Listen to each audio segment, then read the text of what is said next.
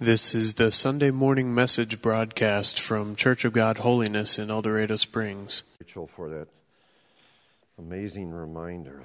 It's good truth. If you would please open your Bibles to the book of Acts, and we'll be looking at just a verse or two in chapter 3, and then moving on to chapter 4. If you're a history buff or even a movie watcher, the name Spartacus will probably ring a bell.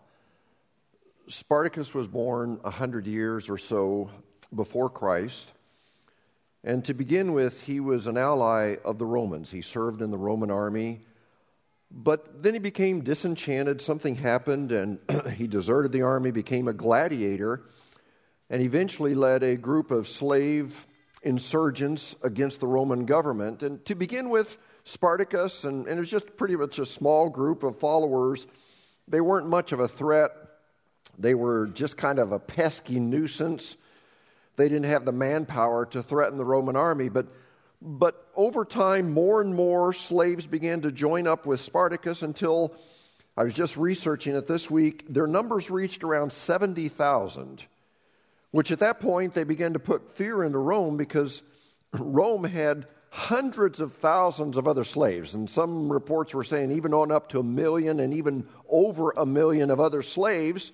And the government realized that if all of the slaves decided to join Spartacus, the empire could be in trouble. Well, Spartacus and his slave army fought the government forces for quite a while, and they were actually victorious in several battles. I was reading, I think, 7 different battles. They were victorious, but then they were finally trapped between 2 segments of the Roman army, and they were defeated. Spartacus was killed in 71 BC, before Christ. And the movie, if you watch the movie says that he died by crucifixion, but historical accounts dispute that and say that he probably wasn't crucified, but the government did kill him by other means. But what happened after his death was that Rome, and this is really interesting, Rome captured the 6,000 remaining slaves that had been fighting with Spartacus, that hadn't been killed. Most of them were killed in battle. But they took these 6,000 slaves and crucified all of them along the most traveled road back into Rome, which was a road called the Appian Way. As a church a few years ago, not this last time, but 2 times ago when we went to Israel, after leaving Israel, we went to Rome and kind of followed the footsteps of the Apostle Paul. And we were actually on that road, and I can picture in my mind still the sign that says the Appian Way. That there's so much history there along that, we would call it kind of an interstate, a thoroughfare. But try to imagine this grisly scene, the busiest road going into Rome. You've got 6,000 rotting bodies on crosses. The stench had to be unbearable. But Rome wanted this scene to be etched, recorded in people's minds to do this, to spread fear and keep in check any other potential slave uprising. And what I find very interesting is that it's reported that the Romans paid historians to write this account into the history books because they wanted to send a warning to the rest of the world that you better not mess with Rome, which is probably the only reason that we know anything about Spartacus. Now, the real mystery is how in the world do we know anything about Jesus? I mean, the story of Spartacus making it into the history books makes sense. It was like a paid advertisement by the Roman government as a warning to the entire world. Don't mess with us. This is what will happen. We kind of understand that, how that made it into the history books.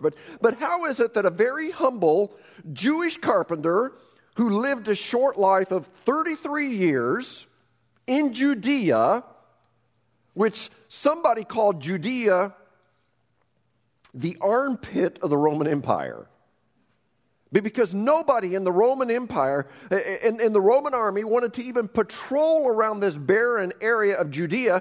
They called it, they considered it God-forsaken. And so neither Roman historians nor Jewish historians wrote about this man Jesus, yet we still have very accurate and detailed accounts of his life. In fact, this is amazing. We know way more about Jesus today than we do about Spartacus, or for that fact, even any of the powerful Roman emperors. How did that happen? Here's how. Jesus' followers so strongly believed that Jesus was the Christ, the Son of the living God, and not only had he died, but he resurrected from the dead, and about 120 eyewitnesses of his resurrection went out into the streets of Jerusalem, and on their own accord, nobody paid them, nobody forced them, on their own accord, boldly proclaimed Jesus' life, death, resurrection, and the message caught fire. It caught fire in Jerusalem, it spread into the surrounding areas, and eventually all around the world. And here's what I want you to catch, because this summarizes a good part of what we want to say today. The reason that the good news of Jesus came to us here in this little, I was going to say armpit of Missouri. That may be a little offensive here. But the only reason that it got to us here in this little community in Missouri was because the church at the very beginning was a bold, outward-focused movement. But here's what happened over time. The focus of the church began to turn inward.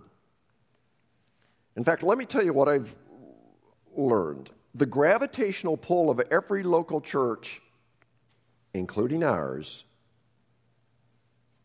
is back towards us, the members, the insiders. And invariably, the focus becomes on, what can the church do for me? You know, for pastors, those of us that are pastors, many times this is the way it plays out. We think, okay, what kind of package can the church give me if I take the church? Or for church members like you, it plays out with this mindset, what can the church do for my family if I join? I mean, what does the church have to offer my kids and my teenagers, and how comfortable can the church make our Sunday morning experience? How good is the coffee? And how good are the donuts?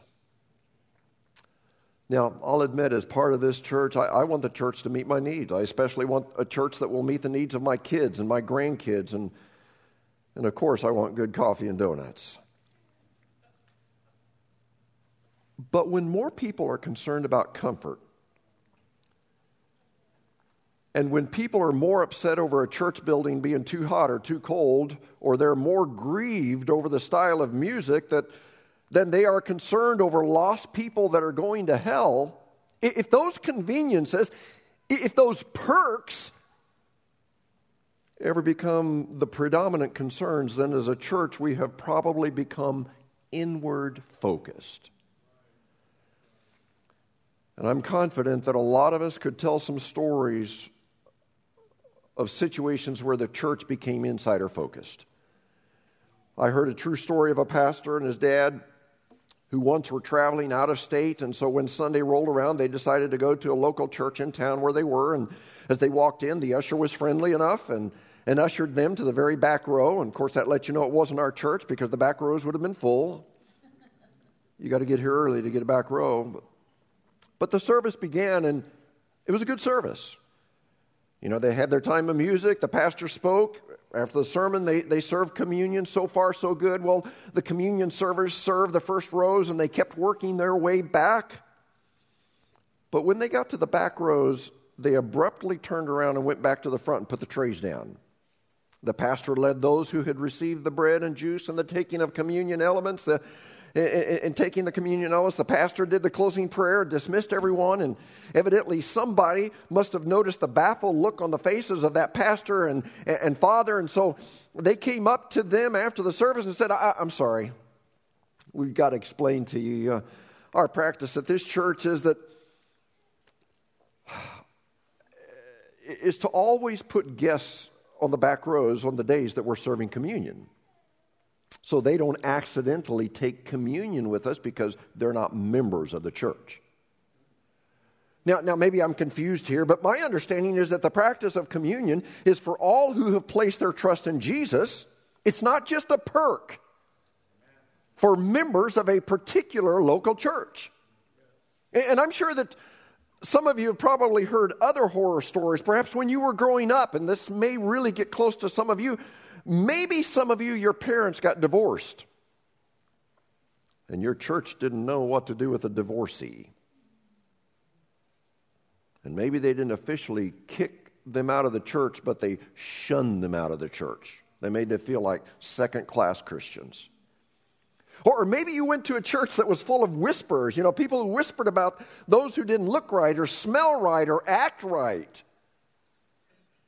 And I'm not condoning actions where there is sin, but what I'm trying to say is that the church down through the years has many times gotten away from being the ecclesia. And the word ecclesia is the Greek word that we've translated church. But ecclesia is way more than just church as we view it today. It's way more than a church building or a local congregation. Ecclesia is better translated as a gathering, a movement centered around Jesus Christ, where the focus is reaching for Jesus, the lost, the last, and the least. That's the ecclesia. That's the church. The rallying point of the early church wasn't being a member so you could take communion, or it wasn't what kind of music you sang, or that you had to have good coffee and donuts. The rallying point was that Jesus is the Christ, the Son of the living God. He died for our sins, but then rose victoriously from the dead. That was the rallying point of the ecclesia, the church. Now, for the rest of our time today, I want to focus on one of the telltale ways to determine if a church is outsider-oriented or insider-oriented. And what we're going to study today may surprise you a little bit. In fact, if you would have asked me how we can know if a church is insider or outsider focused, I would have not given this answer. But by looking at the first century church, we see that one of the telltale signs whether church is insider or outsider focused is by the way it prays. That's right. How a church prays. How you pray. How I pray. How the board members pray. How the members pray. Helps us to know if we are insider focused or outsider focused. Now, again, our lesson will be taken from Acts 3 and 4, and we will look at what I believe is the first recorded prayer by the church after the day of Pentecost. Of course, they spent, 10 days in prayer leading up to Pentecost. And I'm sure there were many, many other prayers, but I did a quick study, and this appears to be the first prayer that was recorded in God's Word after the church was formed. Now, before we look at that prayer, I want you to think about the prayers that you pray. And I know what you pray, because we all pretty much pray the same thing. And there are a few exceptions, I'm sure, but the average prayer uses the word bless a lot. In fact, if we would take the word bless out of our prayers, man, it would mess us up so much. We pray, bless me, bless my kids, bless my grandkids, bless America. God put a hedge of protection around us and help so-and-so because they're sick, and we say amen, and we go our blessed way. In fact, just guessing, if God answered the prayers that we pray, listen, the only people that would benefit would probably be our family and maybe somebody that was sick. But probably nobody would come to Christ because of our prayers. Because our prayers are mainly for safety, healing, and blessing. And don't stop what you're praying. But what I'm saying is this, that most of us only pray self-centered prayers, and when that happens, it causes us to become self-centered Christians. And the result is that the ecclesia, remember what that means? The gathering, the movement, becomes nothing more than a church building, and we become nothing more than church people that do nothing more than church things. And because we're so insider-focused and so self-centered, we begin to get on each other's nerves. We get unhappy because the church is not doing what I think it should do, and it isn't taking the political stand that I think it should take, and it's not reacting to COVID like I think it should, and it's not singing the type of music that I think it should, and the pastor's not preaching the style sermons I think he should. And what happens is that because we've made our Christianity about us, our comfort, and getting our needs met, we become unhappy. Now, the background for this prayer that we're going to study in just a few minutes is in Acts chapter 2. 3,000 people have just joined the church or become part of the ecclesia. That was in one day. It's been a good day for the church. Remember, the church was a movement. It wasn't a local congregation nor a building.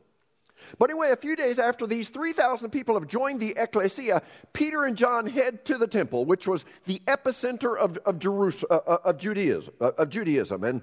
And Peter and John, even though they're now followers of Jesus, they still have the habit of going to the temple to pray, which, by the way, isn't a bad habit to even have today. Anytime you want to come to the church to pray, this building, we've got a 24-hour access at the prayer chapel. You come. This is a good place to seek God. But as they're going up to the temple, they see a man who had been lame from birth. Now, let me just stop and make sure you understand what the word lame means. The word lame has evolved to mean other things. You know, when I tell a joke, my family typically says that was lame. But in case you didn't know, the word lame really means unable to walk, okay? I just want to clarify that before we go any further. It has nothing to do with the quality of my jokes, okay? But this guy is lame, and he can't walk, and he's begging near the temple, and Peter and John go up to him, and this man is probably holding out his tin can saying, alms for the poor, alms for the poor. That's how he survives. There were no government programs to help disabled people. Well, Peter and John hear him saying alms for the poor, but instead of reaching into their pockets to throw a coin into this tin can, they say, sir, we don't have any money to give you. We've got something better. This is our gift for you today. Get up and walk. Peter reaches out his hand, helps this lame man up, and he's miraculously healed. Now, would you allow me to read between the lines as to what might have happened? Scripture doesn't give the man's name, so we'll just call him Jack. Jack, after testing out his legs to make sure they will support him, maybe hurries up and catches up to Peter and John, who probably kept on walking towards the temple. They get to the temple and go inside, and this healed man follows them right into the temple, and Jack creates a scene. In Acts chapter 3, verse 8, it says, then he went with them into the temple courts, walking and jumping and praising God. Now, if you came in here jumping and praising God, I assume it wasn't, praise God. I assume there was a little bit of excitement there. If you would come in jumping and praising God, you'd create a scene as well. And Jack, and remember this is just a pseudonym, but Jack especially got quite a crowd around him when people in the temple all of a sudden recognized who it was. I mean, for years they've seen this man begging outside of the temple doors, and they're probably like, oh my word, you've got to be kidding me. I've known Jack all of my life. Jack has been lame as long as I can remember. I can't believe this. He's walking. Well, as everybody gathers around to look at Jack, Peter just can't help himself. Bless his heart. You know, he's a typical preacher, and he sees this crowd, and he decides to preach a sermon in the temple, even though he wasn't the pastor. And in the middle of the sermon, would you believe he says the R word? he can't stay away from the word resurrection. Well, predictably, the leaders of the temple, they come unglued, and they said, you just can't waltz in here and preach that stuff. And besides that, they felt a little picked on, like you probably understand here, because Peter kept saying, you crucified him. You crucified him. Well, the leaders were offended, and they called for security, and they said, we've got some out-of-control preachers. They need to be arrested. And they arrested Peter and John, threw them in jail for the night. But what's interesting to me, and this was a phrase that just stuck out to me, and I never had noticed it, but the Bible says that by the time they threw them in jail, God's word had already taken root. And the number of men that decided to follow Jesus grew to about 5,000. So that little outburst where he couldn't help himself. Well, after spending the night in jail, the next morning they escorted Peter and John from the jail to stand before the leaders of the temple. And the leaders said, okay, what's this you keep talking about? And Peter says, I'm glad you asked. He launches into another sermon about Jesus being the Son of God. And again, he mentions the R word and told them how Jesus had resurrected from the dead. And he concluded his sermon and said something that really irritated his audience. And by the way, it still irritates people today. He said this in Acts chapter 4, verse 12, there is salvation in no one else. There is no other name in all of heaven for people to call on to save them. You know what Peter was saying? Peter was saying not all roads lead to heaven. Not all religions will give you eternal life. It's not just a matter of following what you think. And I've heard people say, well, you know what? When it comes to religion, this is what I think. So what? Your opinion doesn't matter. My opinion doesn't matter. There's only one way to heaven, and that is through Jesus Christ. And that still stirs people up today. And the leaders of the temple were stirred up. And they probably would have had them thrown into jail again, but the problem was that Jack, remember the recipient of the miracle, was standing there, and they didn't feel that they could punish Peter and John, the miracle workers, without some pushback from the people. Let's read about it in Acts chapter 4, verse 13. The members of the council were amazed when they saw, and focus on this word, the boldness of Peter and John. For they could see that they were ordinary men who had no special training. And I pray that this would be said about us. They also recognized them as men who had been with Jesus. Oh, God, would that happen to us, to where people would see us and they'd say, you've been with Jesus, haven't you? You spent time with Jesus. But since the man who had been healed was standing there, right among them, the council had nothing to say. So here's what they kind of did. Kind of like when the highway patrolman stops you for speeding, but just gives you a warning. That's what they did here. They said, we're going to let you go with a warning. You better keep your mouth shut. Don't talk about Jesus. Don't talk about the resurrection. And quit blaming us for crucifying him. Now get out of here. Well, notice what Peter didn't say. He didn't say what you tell the highway patrolman when he let you off with the warning. He didn't say, well, thank you so much. You know, I promise I will drive the speed limit from now on. In fact, officer, I'll just set the cruise at 500 to be safe. And officer, I've learned my lesson. I'll never speed again in my life, at least until I get out of sight of you. Peter didn't promise anything, because in verse 19, Peter and John replied, judge for yourselves whether it's right in God's sight to obey you rather than God, for we cannot help speaking about what we've seen and heard. You know, they were basically saying, I'm sorry, I know you got to do what you got to do, but we're not going to stop. We just can't do it. We can't do it. Well, Peter and John left the temple area, and they found their fellow believers. And as they walked up, can you imagine? Oh, everyone had to breathe a sigh of relief, because they didn't know if they would ever see Peter and John again. Remember, Jesus had been crucified probably a couple of months earlier, and so they were thinking, here we go again. Now, how would you have responded at this moment? They come walking up, and it's like, whew, that was close. Let me tell you how I think we would have responded as a church. I think we would have said, we almost lost our number one and number two guy, because that's what Peter and John were. And so to keep that from happening, I think we as a church would have said, we need to put protective measures in place. And first of all, Peter and John, you're not allowed to travel together anymore. When Peter goes, John, you stay. When John goes, Peter, you stay. We don't want to lose both of you. Number two, I think we'd have said, guys, why don't you tone down the message you're preaching? Peter, no more R word.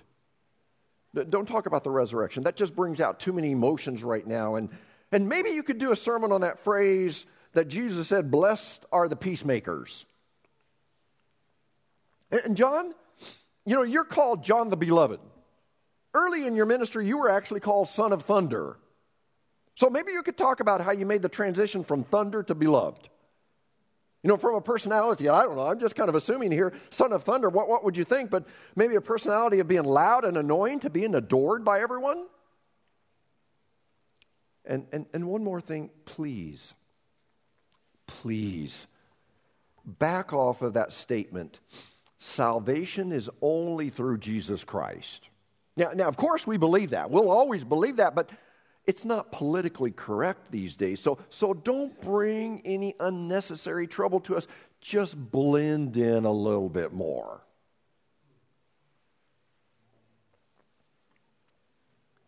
That might have been us, but that was not them.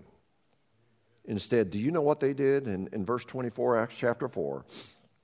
Then all the believers were united as they lifted their voices in prayer. So we're finally getting to that first, I believe, is the first recorded prayer of the newly established church after the day of Pentecost. Again, there were many other prayers, I'm sure. But here's what they prayed. O sovereign Lord. So God, before we ask anything, we know who you are. We know who we're dealing with. You are the sovereign Lord. Nothing is out of control. You're sovereign. And then he goes on and he says, creator of heaven and earth, the sea and everything in them. So God, we know that the earth and the heavens and the seas and we as humans didn't accidentally evolve. You're the creator. Well, they finally got to the gimme part. That's normally where we start. Help, bless, protect, guide, give. But after they praised and worshiped, then they made two requests in this prayer. Two requests. Verse 29. And now, O Lord, hear their threats. Give your servants, so here's the first request, great boldness in their preaching. Time out. Did you notice what they prayed for? Boldness. You got to be kidding. Do you remember what landed them in jail in the first place? Boldness. And they're praying for more boldness? You got to be kidding. Let me ask you this question. When was the last time you prayed for boldness to speak to your friends and family about Jesus? Now, let me clarify. This boldness that they were praying for was not, seeing a brother or sister, in Christ in the grocery store that's going through a hard time, and you put your hand on their shoulder and pray for them in the store right there. And you say, I was bold for the Lord. Praying with another believer isn't really an act of boldness. I mean, there's a place for that.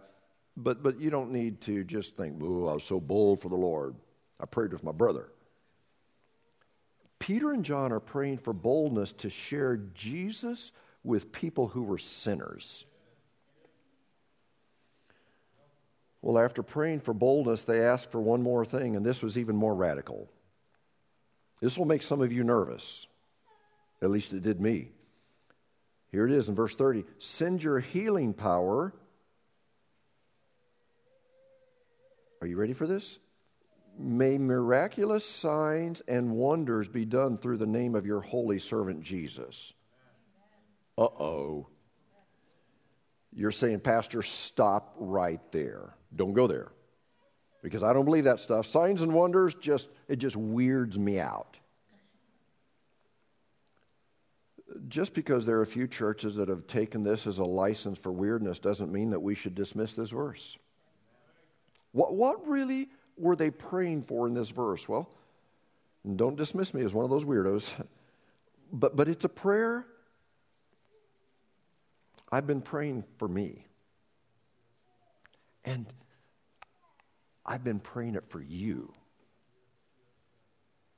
It was a prayer for God to help them live their lives with such anointing that people who didn't believe and people who were maybe skeptical of church and skeptical of Jesus and skeptical of Christians, that they would see a power in those of us that are followers of Jesus that could not be explained by anything except it must be a God thing. This was not a prayer to show off in the name of Jesus. Rather, this was a prayer for God's power to be shown through some sign or miracle that would not point to a preacher or a church or a healer, rather would point to Jesus Christ and cause sinners and skeptics to come to the realization that Jesus is real. So my question is this: what if you would begin to pray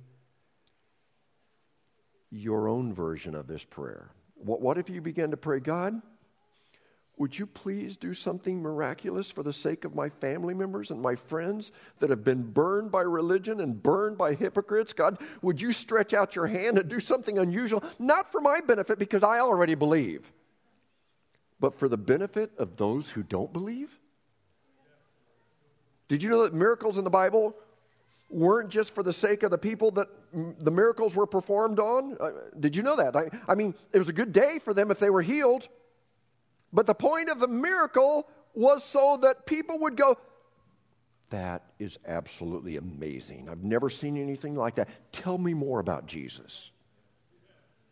It's not about saying, well, the pastor laid hands on somebody in the church and they were healed, so everybody was singing and dancing and shouting, it's a miracle. It's not about advertising a healer is coming to town. That's not what miracles are about. Miracles are merely a setup so that you can be a witness for Jesus. And please understand that miracles, follow along here, miracles of grace are so much more important than miracles of glory. Let me explain. A physical healing is a miracle of glory. And thank God for when that happens. But a spiritual healing is a miracle of grace. And I would much rather see a miracle of grace than a miracle of glory, because a miracle of grace has eternal implications. You know, if they're physically healed, it's just this life. And that's good. It's a good day. Thank God. But a miracle of grace has eternal implications. And so I would much rather see someone begin to spiritually walk in Jesus Christ than someone who physically walks for the first time. And I'm not against miracles of healing. I pray for them frequently. But when there's a miracle of healing, it's not just so we can proclaim that Pastor Joe or so-and-so has the gift of healing, and so-and-so was healed. A miracle of healing is so that others can experience a miracle of grace and come to know Christ.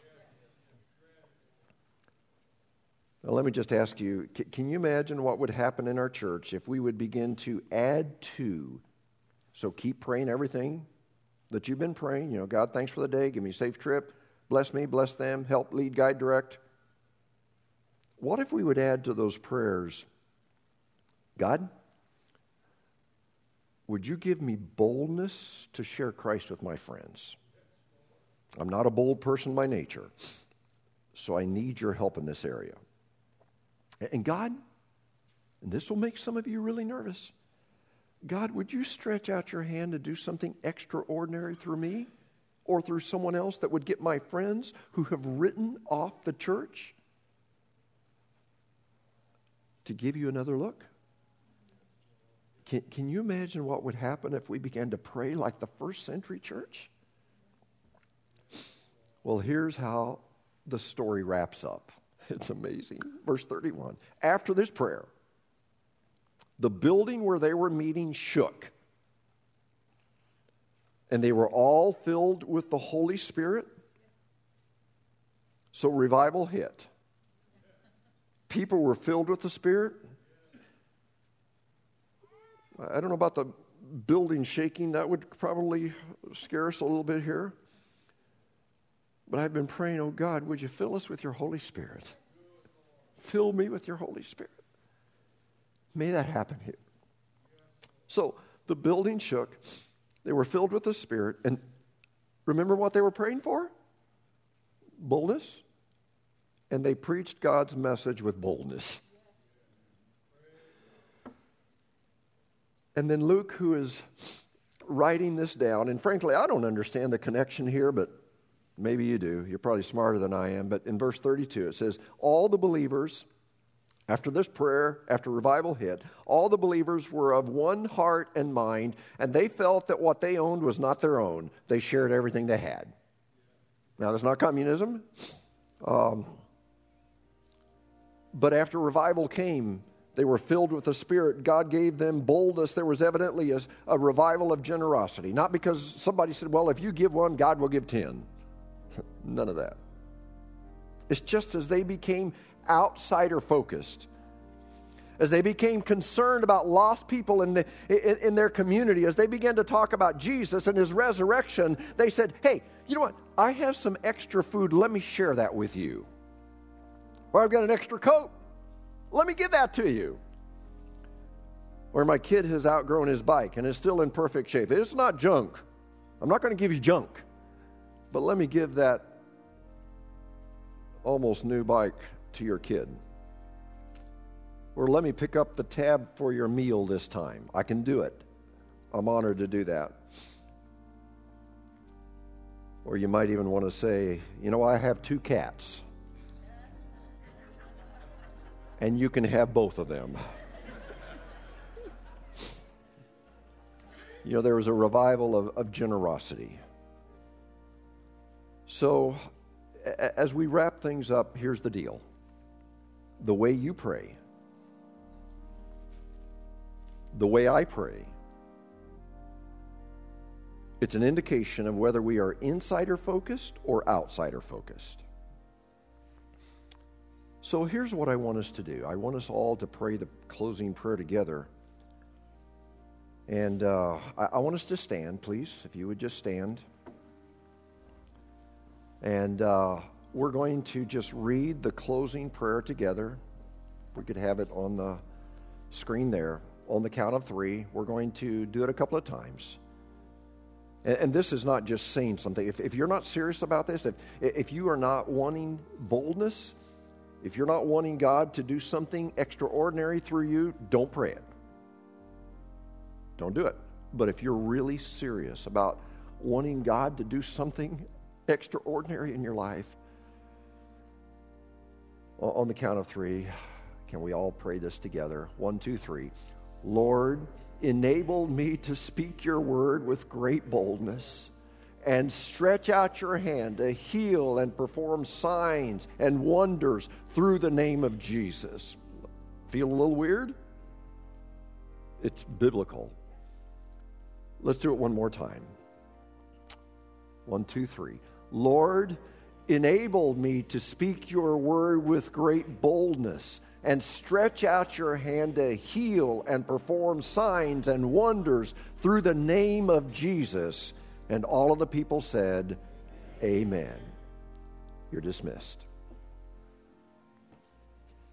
You've been listening to the Sunday morning message broadcast from Church of God Holiness in El Dorado Springs. Our messages are archived at www.eldochurch.com, or to order compact discs or DVD videos of the messages, call the church at 417-876-2200.